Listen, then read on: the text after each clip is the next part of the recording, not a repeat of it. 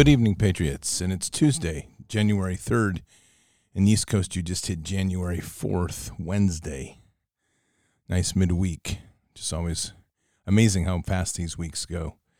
Before we begin, Patriots, make sure that you're doing all you can to protect your wealth in this very unstable time.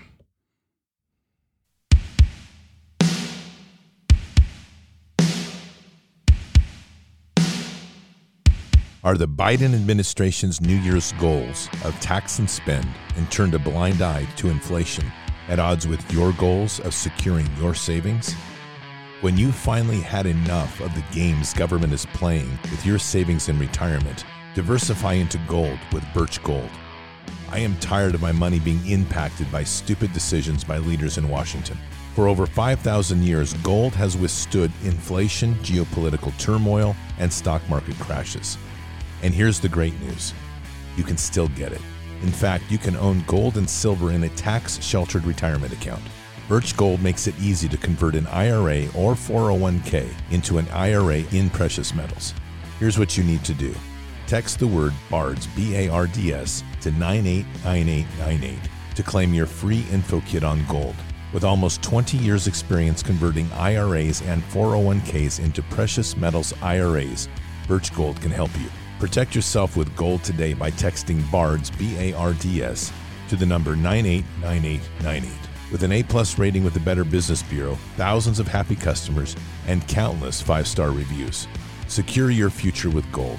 Start today with a free info kit. There is zero obligation to make this request. Just text BARDS, B-A-R-D-S, to 989898. Birch Gold. Again, text BARDS, B-A-R-D-S, to 989898. This is the best way to start the new year. 989898. Text BARDS, B-A-R-D-S. 1 Corinthians 10:13. No temptation has overtaken you that is not common to man. God is faithful, and he will not let you be tempted beyond your ability. But with the temptation, he will also provide the way of escape, that you may be able to endure it.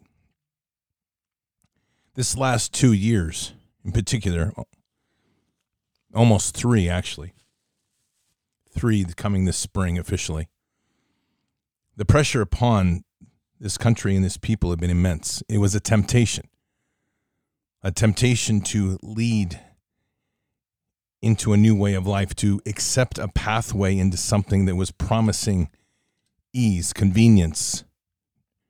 All you had to do was just accept the bargain to sell your soul. When this whole thing began, I stood hard on the position that if you took the vax, you accepted salvation through a needle rather than in Christ, and yet you were turning your back on God. And that's a harsh statement, but I still stand by much of it, because in those moments of time, people were having to make decisions, and many didn't want to make a decision, or they just wanted to follow what someone else said. And that's got us right to where we are, and it's not been easy. And the damage that's been done has not been done because of people that didn't take the injection. It's been done by those that refused to listen to the words of common sense. I'm going to play a piece here. I'm just putting this out here. This piece is about 1 minute. This is an adult warning on this. There's some language in it. I don't typically like doing this, but this piece can't be played without it, and I think it hits the point of a lot of what we're saying, but in a more comedic way. So again, about 1 minute of adult warning. Here we go. Look, they want everybody to forget and forgive everything that happened during the pandemic. We were all in the dark. We were all afraid. Like, nah, bitch. Like, that was like we all got kidnapped and put together on an island, and then all of y'all bastards were like, we should eat them. And we're like, what the fuck? And then now they took us off the island, and we're just looking at you on the ride home like, and you're like, oh, wasn't that crazy? And we're like, nah, bitch, you tried to eat us. I didn't kick you out of no stores. I didn't ruin your job. I didn't tell you you couldn't come to the family reunion. I didn't tell you you had to drop dead of a heart attack because you didn't get the jab, so you're not welcome at this hospital. There ain't nothing to forgive on my side, baby boo. This is a you problem, and we're still talking about it. And we sure are. And I think that's a lot of where we're going to have to really understand is that in our hearts, we can let all that go. He's letting it go through comedic action. But the fact of the matter is that those that have taken the injection, those that have held that line that still do, that are not wanting to see, there's a heavy responsibility in this country and in this world for them to have to own the actions that they took. And that's accountability at its core. And again, we go back to 1 Corinthians 10:13. No temptation has overtaken you. Key words. That is not common to man. In other words, there's nothing new under the sun. God is faithful, and he will not let you be tempted beyond your ability, which is to say that every single person that was tempted had it within them to say no, because God gave you that. He did not exceed your ability. For all those out here that are saying, well, dude, I had to keep my job. I had no other choice. Wrong. Because 1 Corinthians 10:13 makes it very clear. You never had to keep your job. That's your excuse for denying the level of tolerance and ability to move through this that God gave you because you didn't embrace it. But with that temptation, he will also provide the way of escape that you may be able to endure it, which is to say that if you trust in God and you take that step, and had you trusted in God and taken that step, as the people who didn't take the injection, as those that didn't bow, as those that didn't wear the mask did, we discovered something. God never left us. In fact, he provided for every one of us in our own way. This isn't an egalitarian world. It's not a socialist kingdom. And it's right there. It says that. It doesn't say everybody is equal and you will equally be tempted and you will equally have the equal opportunity to endure this and you will equally have the same path to equally walk together and have the exact same outcome on the other side. It doesn't say that. Each to their own ability. But I think that God is very wise to the real issues at hand here. And this has been part of the refining and the refining fires, and to a certain level, the judgment. I know that, as I said that, when people chose the needle over their salvation, salvation in Christ, people would argue with me fervently. If they've accepted Christ, they're already going to heaven. Probably true. But don't expect rewards when you get there. Don't expect to be praised for your weakness. I mean, it's like sitting in the back and going, I passed everything in high school and I got my diploma and I did it with D's. Okay. Don't expect a reward. Don't expect an accommodation because it's not going to happen. And that doesn't to say that we're trying to put ourselves up on a pedestal, but it is to say that there is a cost at some point for not digging in deep and obeying that walk in Christ. Even in those moments when your pulpit may be not telling you the truth, because God is not speaking to you necessarily in the pulpit. That isn't God behind the pulpit. That's a pastor. And he's supposed to be, he or she, depending these days what church you're in, that's why I say it. But he is supposed to be leading you to have a better understanding of Scripture, a deeper penetration into the verse and into the word. And if we're not going to take that step and question and continually press into God, we're going to be led by those of men. And we saw the consequence of that. But there's a deeper rot that we're also seeing in this world. It's 1 Timothy 6:10. For the love of money is a root of all kinds of evils. It is through this craving that some have wandered away from the faith and pierced themselves with many pangs. It's the craving that it starts. The people in this whole time, I think money is probably at the greatest cause of poor decisions. And it's really something that we have to start looking upon ourselves to realize what is really valuable and how we can lead others to that same wondrous place. I would argue, and I don't think I'm too far off,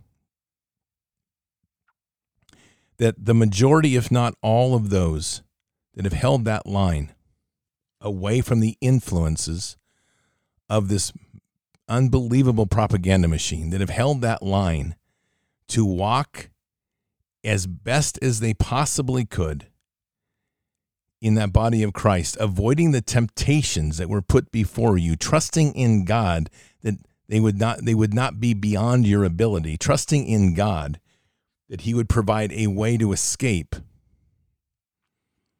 We have stepped ourselves into almost another world. A world now that suddenly we see things more clearly.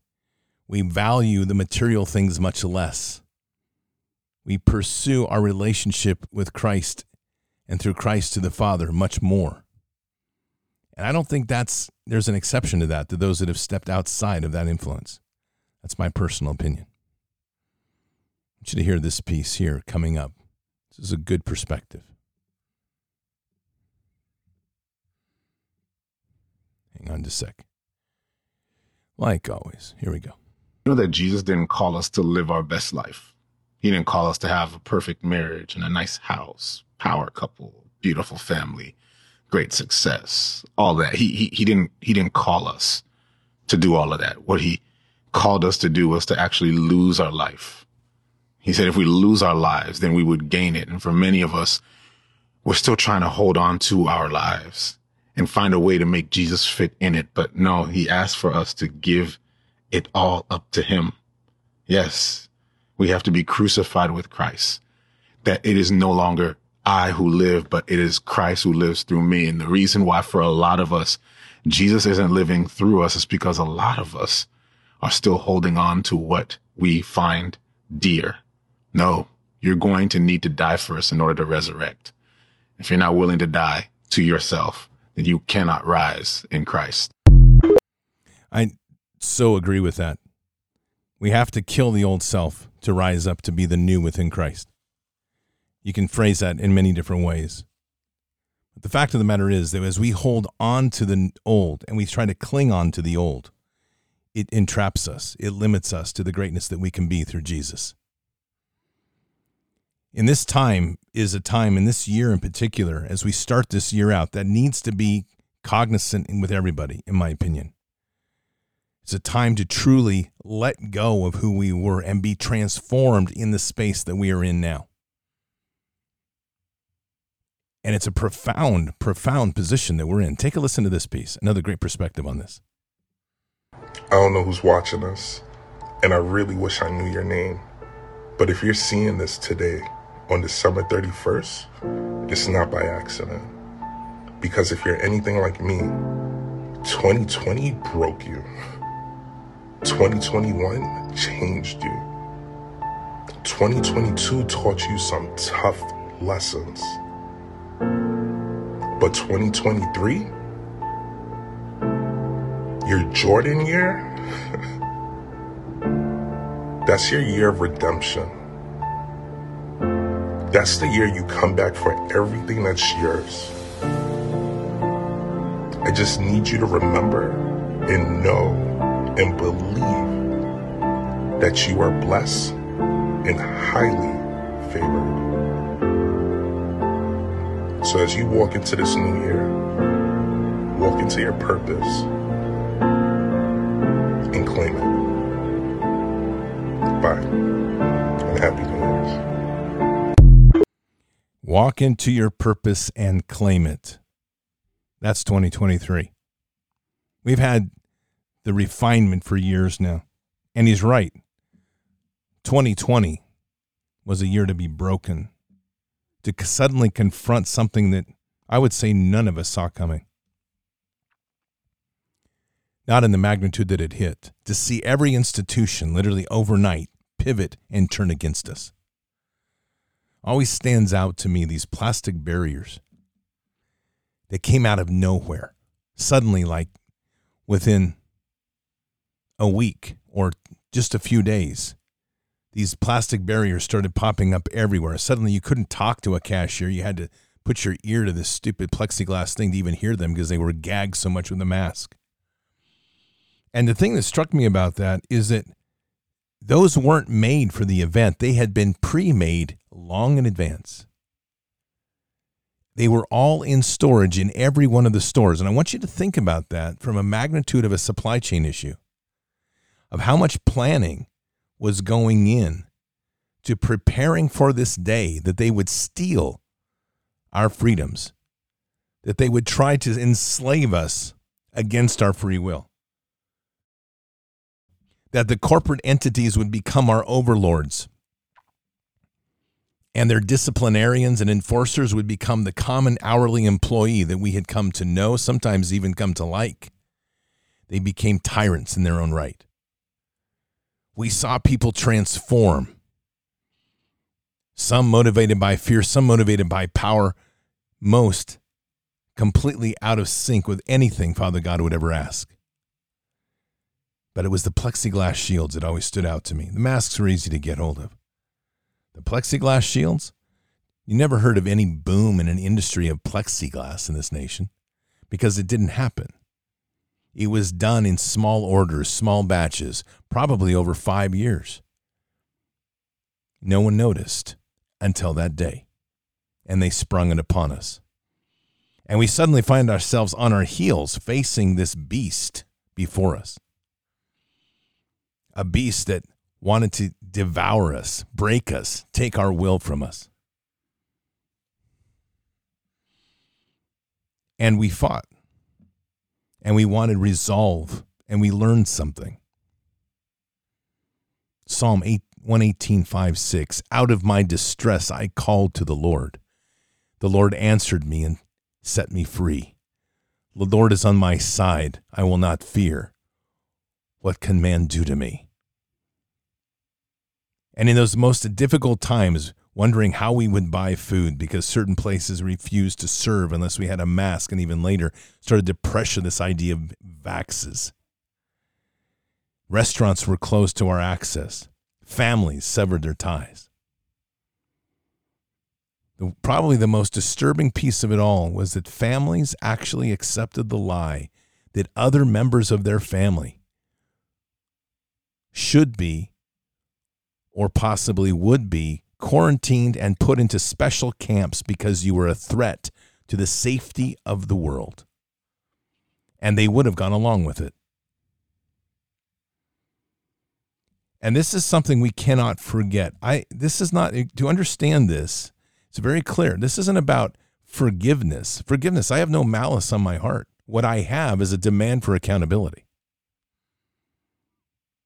Someone says, well, I didn't understand. It's like, all right, but you have to own it. And you have to own the consequences of what that means.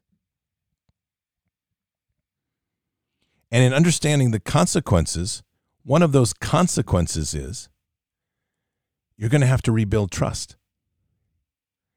I'm not saying I won't trust you. I'm just saying that your trust is deeply marred. And you're going to have to work back to achieve a trust with me once again. And that can be accomplished some places very quickly, depending on the willingness to repent and put themselves before Christ and humble themselves before the cross. On other hands, it could take years or maybe not even in this lifetime, depending on the willingness of someone to own what they did. And in those 5 steps of grief, what we can expect in this place is the first is going to be denial. Something to the effect of, I didn't do that. Yes, you did. Then there's going to be anger. They did it to me. It wasn't my fault. That's a denial and anger combined. No, they didn't do anything to you. You accepted what they said. And then there's going to be bargaining. Well, you did this to me, so I had to do this to you. You made me afraid because you didn't have your mask on, and I did the mask, and I was afraid. That's the bargaining. Sorry, champ. I never had any fear. Not once. The only real fear in the time as you look at this person is it was them. If we had any concern in our heart, it was them betraying us more than they already had. So are we grinding the axe tonight? No. But we are putting some things in some pretty hard lens to be real. We're entering into a point right now when there's a tremendous amount of effort to forgive and forget. There's a tremendous push in this sort of Christ consciousness stuff to say we all must get along now. We will always work to getting along. We will always work to loving our neighbor. But that does not exclude accountability for actions that were done. The one thing about this process, however, I can say is probably the greatest eye-opener for me in the last few years was 2 Peter 3:9. The Lord is not slow in keeping his promise, as some understand slowness. Instead, he is patient with you, not wanting anyone to perish, but everyone to come to repentance. And that puts an onus back on us in a very important way. And what I'm going to share here didn't strike me until very recently, because I've looked at this as a remnant movement, more of a cohesive army. That's just the way my mind works. This building of connectedness that we had to stand up against this evil, kind of like a shield wall. But recently a piece was shared with me, a young girl, that was talking about the individual. And she was specifically talking to people that were in broken families. They were hanging on to Jesus. And what her message was, which to me was, she claimed it had come from God and been put on her heart, and I would agree it was, because of the way it resonated with me. And that is that each person had been placed there by God because he knew that you would not be tempted beyond your ability. And he knew that he would be there with you. And he knew even more that in that temptation, he would provide you a way to help heal that broken family. We talked some about that over the last couple of years of wherever we are, God has us there for a reason. But that particular message resonated deeply with me. And I've had to sit back and reflect on this a great deal. Because where we're sitting right now is a place where each one of us is strategically placed.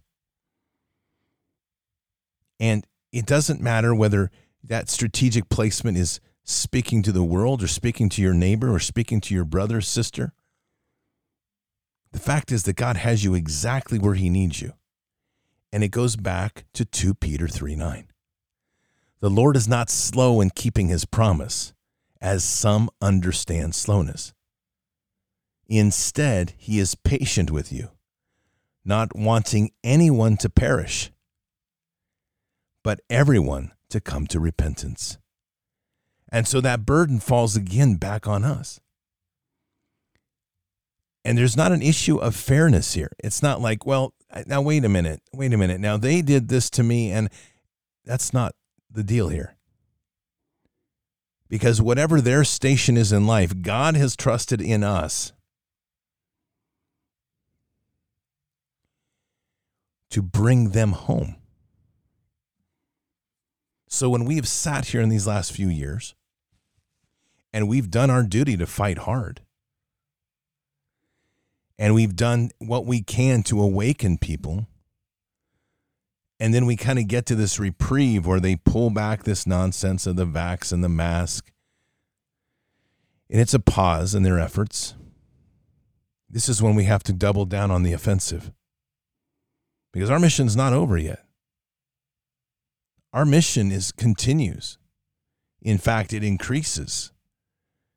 Because whether we're one in a community of 1,000 that don't believe in God, or whether we're one in a community of 1,000 that do believe in God, whatever the reason God has us there, it's significant. And we don't always know, and it's not always clear. But one thing that is clear is that God needs us there. And again, he's not given us, put us in a place where the temptation will exceed our ability. See, those things start to mesh together very well for me as I look across this last couple of years. And it gives such purpose and value to this army and mission set to this army that's incredible. Because God's unbelievably brilliant in this fight, as he would be. But I'm just saying, because what Father has done is, as an army stands against an army, that's kind of the bipolar way of doing things, the 1 and 0 thinking. Okay, I have a linear line, you're going to put up a linear line. That's the trench warfare of World War I.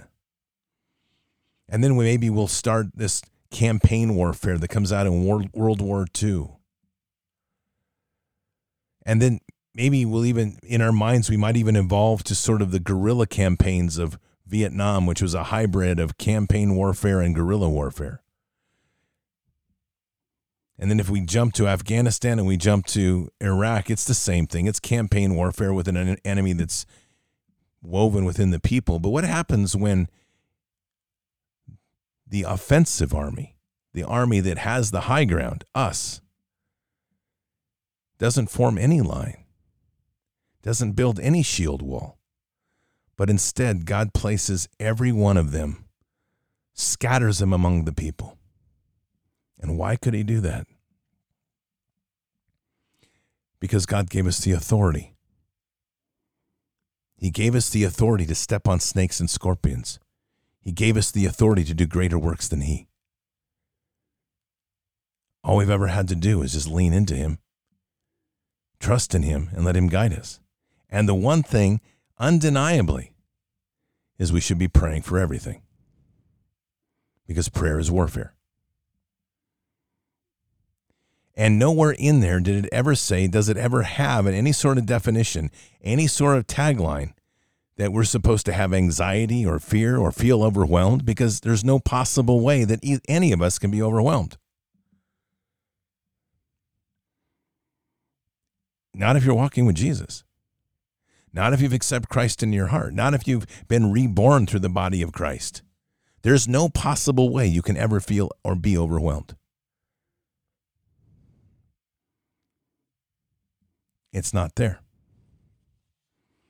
See, this is this thing that God put on my heart a few weeks ago, and I'm working through this, and it's a really amazing process. I'm going to talk about it here, and you'll hear me talk about it quite a bit in the coming weeks. But what God put on my heart was this. You need to put 1 foot in the trench and 1 foot in the kingdom. And I'll tell you where this came from. Because I was looking at this massive wall that was assembling before us. Transhumanism, the propaganda, the nanotech, the graphene oxide, the economies, the artificial intelligence matrix that is being overlaid, the digital prison that's being built. And I just shook my head one day. This was about a week ago. I said, Father, this is just overwhelming. In fact, this was Christmas Eve. And he said, do you trust me? I said, yes, I do. He said, why are you worried? I said, Father, I'm not worried, but it's just so overwhelming what I'm looking at. And he said, do you trust me? I said, yes. Then what are you whining about? He says, I need you to put 1 foot in the trenches and 1 foot in the kingdom, and I need you to walk that way. I need you to keep your head in the fight that's before you like I trained you, the path that I gave you in your life. And suddenly the entire journey that I've been put on opened up before me. I begin to understand. There's a discipline in the martial aspect of life. I've taken it very seriously in my life. I've worked with some amazing warriors in my life. There's a discipline. And when you kick into that discipline, no matter what you face, you have to train yourself to be able to focus before you and cast out any of the noise and simply calm yourself through breath and to detach from the emotions of the event. You have to look at the enemy as an object to pursue and to conquer, to go through and destroy, not as an obstacle that you can't conquer or overcome. You have to sit and let God move through you with the boldness, which is fearlessness. And you have to walk in that place that's completely detached from anything you think you are. That comment that was made just a bit ago about letting go of who we were, this is principle to the warrior walk. It's principle. Because when you step into the warrior way, whatever you think you are, whatever you were, it has to be, you have to learn to shred it. And in those places, you have to be obedient to what the orders and mission are before you. But here's where that kingdom piece comes in. Because that's the trench fight. That's the trench walk. And it's, for me, that's an easy walk to jump into. And believe me, that's like clear it all before you or die doing it. But the thing is, that's another little comment, sidebar I want to add in here, because this stuff, this is like patent speech, right? You've heard this. You know, if you're going to say you're going to die for your country, make the other poor SOB die for his, you're no good dead. Well, that's principally it. We need to be hearing is how many people are going to be living for the kingdom, not dying for the kingdom. In the metaphorical sense of losing yourself, of being sacrificed, you are sacrificing this obsessive, material-shaped, money-consuming beast that we have known as us through the years. That's being sacrificed to step into the body of Christ and to walk boldly with Jesus, to become the warrior of this time. And within that, each person, like in the military, you have a mission occupation specialty or military occupation specialty. That would be your gift and talent, called an MOS. And so some are called to be cooks, and some are called to be mechanics, and some are called to be transportation specialists. Some are called to be snipers, and some are called to be breachers, and some are called to be medics. Some are called to shoot artillery. Some are called to do scuba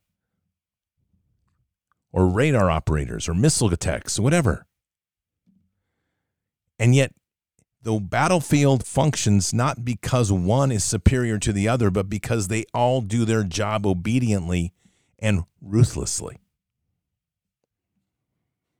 These aren't words we usually talk in terms of a sermon or a pulpit speech. But ruthless is at the core of what it is to walk in the body of Christ, in my opinion. Because you are ruthlessly stepping into this world, uncompromising to anything that's put before you, walking with the power of Jesus and the authority of kingdom. And it's not about us deciding, it's letting God move through us to guide us, because without him, we're nothing. But with him, we are everything. And so God says, put one foot in the trenches and one foot in the kingdom. And that kingdom part, that's the other side. Okay, so the other side of this piece, the kingdom, the trench piece, we got that. That's pull out the sword, pull out the battle axe, pull out the whatever you've got, the bayoneted rifle or your sidearm, and clear that trench and execute and execute and execute and come back alive. Clear the trench. No obstacle before you will overcome you. Conquer every obstacle, clear the path, and keep going. That's the trench. And along the way, if one of your comrades is down, help him up. If he's wounded, patch him up. In the meantime, if you get shot, injured, patch yourself up, get back on the fight, soldier. There's no time to waste. But the kingdom part's a little different. That's where we see a different lens of Father. That's where he looks across the field, like this issue with the NFL player that fell on the field. And the trench fight is, I presented this already today if you've been listening to the shows. The trench fight is, we look at that group of people and we're like, man, these people worship football. What the heck is wrong with them? This is God's lens. Something like this would be more like this, in tune with what Father would say is, yeah, I had to bring down a player, but in the process, they all took a knee and bowed and prayed. It's a baby step, but it's a right step. Slowly, idols are being dissolved. There's that patience. Lord is not slow in keeping his promises, as some understand slowness. Instead, he is patient with you, not wanting anyone to perish. And so he is patient. He is forgiving. Now, when you combine these two walks together, sometimes it feels like you're doing the splits. Because 1 foot in the kingdom and 1 foot of the trenches is not an easy weave. And yet it is the weave that wins. Because it's the weave that understands the ruthlessness of the sword and the appreciation for not drawing it. That's the meek warrior. It's the understanding that as we move through, we have to be outstanding at the gifts and talents that God gave us. That everything we do, you have to strive to be the greatest you can be, whether you're in the trench or the kingdom. And if God says, forgive, you have to forgive, and forgive the way God wants you to forgive, not the way we would sometimes like to forgive, which is kind of forgive, but not really. If God says, trust in me for justice, you need to stay the hand of justice on one side and turn justice over to the sword of the Spirit, which is the Lord's to deliver. On the other hand, you have to be prepared to wield the sword if he so directs. 1 foot in the trenches, 1 foot in kingdom. And I think there's a lot of ideas here that really anything goes, meaning that because you've accepted Christ, I make a mistake, I make a little stumble, big deal. I don't think that's the case at all. I think it is a big deal. Even if we repent, it is still a big deal. Doesn't mean you're not going to heaven. Doesn't mean your repentance isn't heard. But there's a real responsibility, in my opinion, for being here in this time, in this place. When I was in the last couple of years in Afghanistan, I worked under General Scott Miller. I've mentioned this before, but to understand this, it's important to put this in context. This was a joint special operations team, not formally JSOC, which is a specific organization within special operations community, but it was a small mini JSOC. It was a joint special operations team. It had Marine MARSOC. It had Special Green Beret Army Special Forces. It had Delta. It had Rangers. It had Air Force SOF, Special Operations. It had logistics support, the best of the logistics support that they could put together. This is who we were. Navy SEALs. And we all worked as a cohesive team. But here's the thing that's hard for people to appreciate, but it's very much like being on a professional sports team or other areas, but less than a professional sports team, because there's an investment in the person, heavy duty investment. And so they don't ever want to lose that athlete. So they'll give them all sorts of passes if they make mistakes. We see that. The two-tier justice system is in full swing. Not where I was. There were 45 people, 54, I think, in the end. Everybody hand selected. The goal was to achieve greatness every day. And you didn't always hit the benchmark. But I will tell you, if you fell on your face and made an egregious error, there was heavy price to pay. And many times that heavy price was pack your bags and you're gone. It wasn't 1 strike, 2 strikes, 3 strikes, you're out. It was many times 1 and maybe 2. So you didn't, is my point. You didn't make the mistakes because you worked hard to understand what you were doing. You didn't, and you couldn't be timid, because this wasn't a group that was holding back. This was a group that was moving forward. So you had to work differently. You had to work at a higher level. You had to understand there was a responsibility on every single thing you did. And so I ask myself now when I look around is, why don't we take that attitude with Jesus? Why are we not pushing that way within kingdom? Why do we accept mediocrity? Because God doesn't accept mediocrity. And this war doesn't tolerate mediocrity. In fact, our enemy doesn't tolerate mediocrity. You want to talk about mediocrity? Tell me where Kanye is these days. Because he broke his covenant with them, and now for 3 weeks, he's been missing. I have a pretty good idea, and I don't think it's going to be a happy ending either.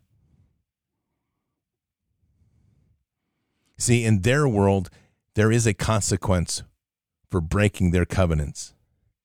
In our world, we don't really take it to heart. Instead, we kind of lackluster the thing, and we say, oh, well, I'm just going to repent. But we need to build that warrior spirit within us. We need to build that intensity and that fire of what true righteousness is in this fight. And as I've said so many times, this isn't about fighting in the fists. It is fighting the way God leads you in your gifts and talents. But it's nonetheless the fight. Back to that piece of sprinkling people around everywhere. It's a profound concept in warfare. It's literally redefining warfare right now. As the father of lies rolls out AI, which in my opinion is his biggest trap, it's AI and Satan to me are one and the same at this point in time. It's the whispering. It's leaking into society. It's luring people in like the Pied Piper, and people are falling for it. They're starting to rely on it and use it and enjoy it and joke with it. And it's whispering to bring you in. And people follow. And it's going to lead a whole bunch of people away. But see, what God's done is he's put each one of us in unique stations. So many places that even an AI can't track where we all are and how we're going to react. Because human behavior is not that predictable. It creates the ultimate asymmetric fight. It makes the ultimate asymmetric army. But it requires something. It requires that we truly sacrifice who we were and give everything to Jesus. This is the year to make that decision. Not a year to waffle on the fence anymore if that's where you are. There's no more room for fence sitters. Because by the end of this year, if you're a fence sitter, you're either going to be in the camp of Jesus or you're going to be out. And not making a decision, you're going to be out. And when I say in the camp of Jesus, I mean 100%. This isn't about, I'm okay. I'm going to commit myself to regularly go to church on Sunday. You might as well go to the other side. And I know that sounds harsh to some, but this isn't about a one-day-a-week event. This is about living, breathing, walking with Jesus all the time and walking with Father God all the time. There's no separation now. That's the commitment. That's about destroying who you were, sacrificing who you were to step into this powerful place with Christ. And that's where the mightiness of the warrior comes through. There's a guy that I met. We were in eastern Afghanistan. And it was a small fire base. And the contracted cook unit, which was coming from KBR at that time, had lost the contract. And so there was literally nobody to cook food for this small fire base. There was one guy who was a mechanic. But unbeknownst to anybody, he had been a cook in the Army when he first got in, and he had also learned how to cook outside in a commercial space. So this is a place that we had about, 80 people maybe. And so he took a trip around to a couple other bases, and he hobbled together some cookware, because there wasn't even a cook place, because when the cooks left, they took it all with them. And he hobbled together a portable cook unit. And the dude started to produce 3 meals a day out of nowhere, getting supplies any way he could. He started to produce 3 meals a day, good meals too, for 80 guys. when I talk about achieving excellence and we talk about warfare and we talk about people accomplishing your greatness in your gift and talent, it doesn't have to be the guy wielding the sword. It can be the cook. And he's a great example. He went from unknown on that base, doing some stuff over on deuce and a halves, replacing brake pads, fixing leaks in U-joints and ball joints and whatever else he was doing, working on Humvees. And literally in a matter of a couple of days became the greatest hero on that base because he provided hot meals 3 times a day to 80 guys, never complained, and ran the entire kitchen himself without any help. That's greatness. That's answering the call. So, we've arrived at a point in this time, in this place. We've arrived at a point in this fight. I challenge you to take this to prayer. I challenge you to challenge yourself to accomplish greatness every day. To not let yourself accept in any way the fail points. When you do, repent, but repent with venom. Meaning, repent, get back up, punch it again, and start climbing harder than you did before. Don't be timid.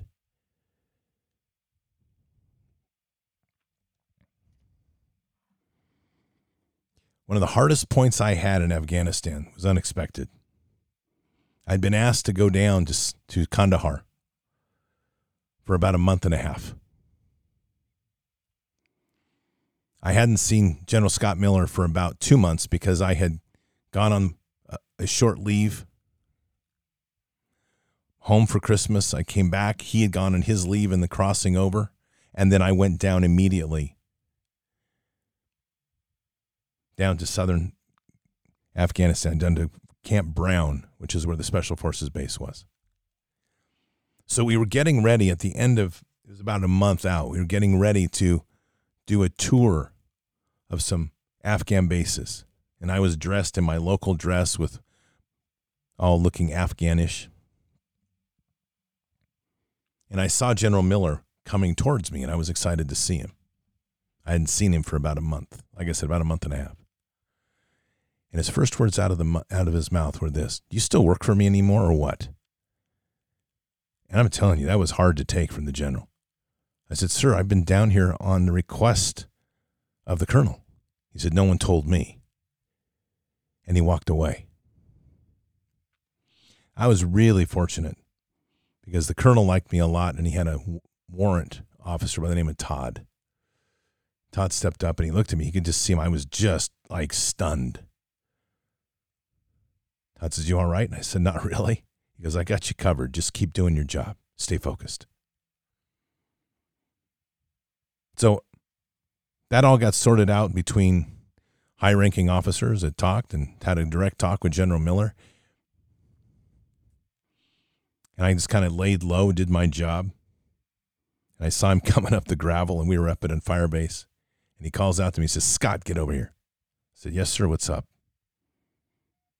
He says, "I'm not upset at you. I was just concerned about you." He says, "I need you back." I said, "Yes, sir, got it." He says, "How long till you finish up?" I said, "I'll probably be here another week if I can do that." He said, "Fine. Get on the plane and get back down. Get back up to Kandahar or get back up to Kabul in a week." We are faced in a time where we're going to be hit with some very hard moments. In the world that I came from, there was a zero tolerance for error. When the general comes to you like that, the next you're thinking you're going to get your marching papers. But you've got to cling on to what you do best. God's not going to give you marching papers, but he might rebuke a bit once in a while. And the strong will understand that rebuke is to make you better. The strong will understand that as a loving father, he will step in and he will do that because he cares. The strong will rise. They will become greater warriors than they ever were before. They won't be timid. They won't be hesitant when they stepped out. And I wasn't hesitant when he gave me the next mission, which was a big one. In fact, you just gain the wisdom and you keep moving forward. So this is a time to make the choices in 2023. This is not a game we're in. We've said this many times, but it should be pretty evident now that this enemy's playing for keeps. and so are we. See, that's the part of the story we don't say enough. Because God's given us everything we need. And however you believe, whether that's just your faith in him, or if you believe he also has ranks of warring angels ready at your beck and call, if you believe that there's other angels of healing to come down with you, however you want to, whatever your relationship to heaven is, you have all the assets you need to do your job in your station, and to do it with such vigor, such venom, such ruthlessness that the enemy has no possibility of ever standing, of ever coming back at you, of ever succeeding, other than running, giving up, or being destroyed. Now's the time to choose. All in or all out. But the consequences now are real. And God's calling. And it's time to answer the call. Let's pray. Father, in this time and place where we are, may we who pray this night before you and humble ourselves before you be invigorated by the wisdom, the love, and the fire of standing up against this evil that only you can provide. For those moments, Father, when we've stepped aside thinking that we can run this race alone, we've learned some hard lessons. Forgive us for those transgressions, for stepping off the path. But in the mightiness of who we are, of who you made us to be, we equally pray now to stand mightier than we ever have, to confront this enemy in such a powerful way that it understands that we're walking now with the authority of kingdom, that we're walking now truly in the body of Christ. And if we're hanging on to that past, then let it be sacrificed. Let us be free from the burdens that we've put upon ourselves to anchor ourselves to a past that no longer is here, if we choose in this time, in this hour, to serve you. I choose to serve you, Father, with everything. I choose to serve you, Father, no matter what the cost, no matter what the demands, no matter where you direct me to go. Send me. Guide us, protect us, and we say these things in Christ Jesus' name. Amen.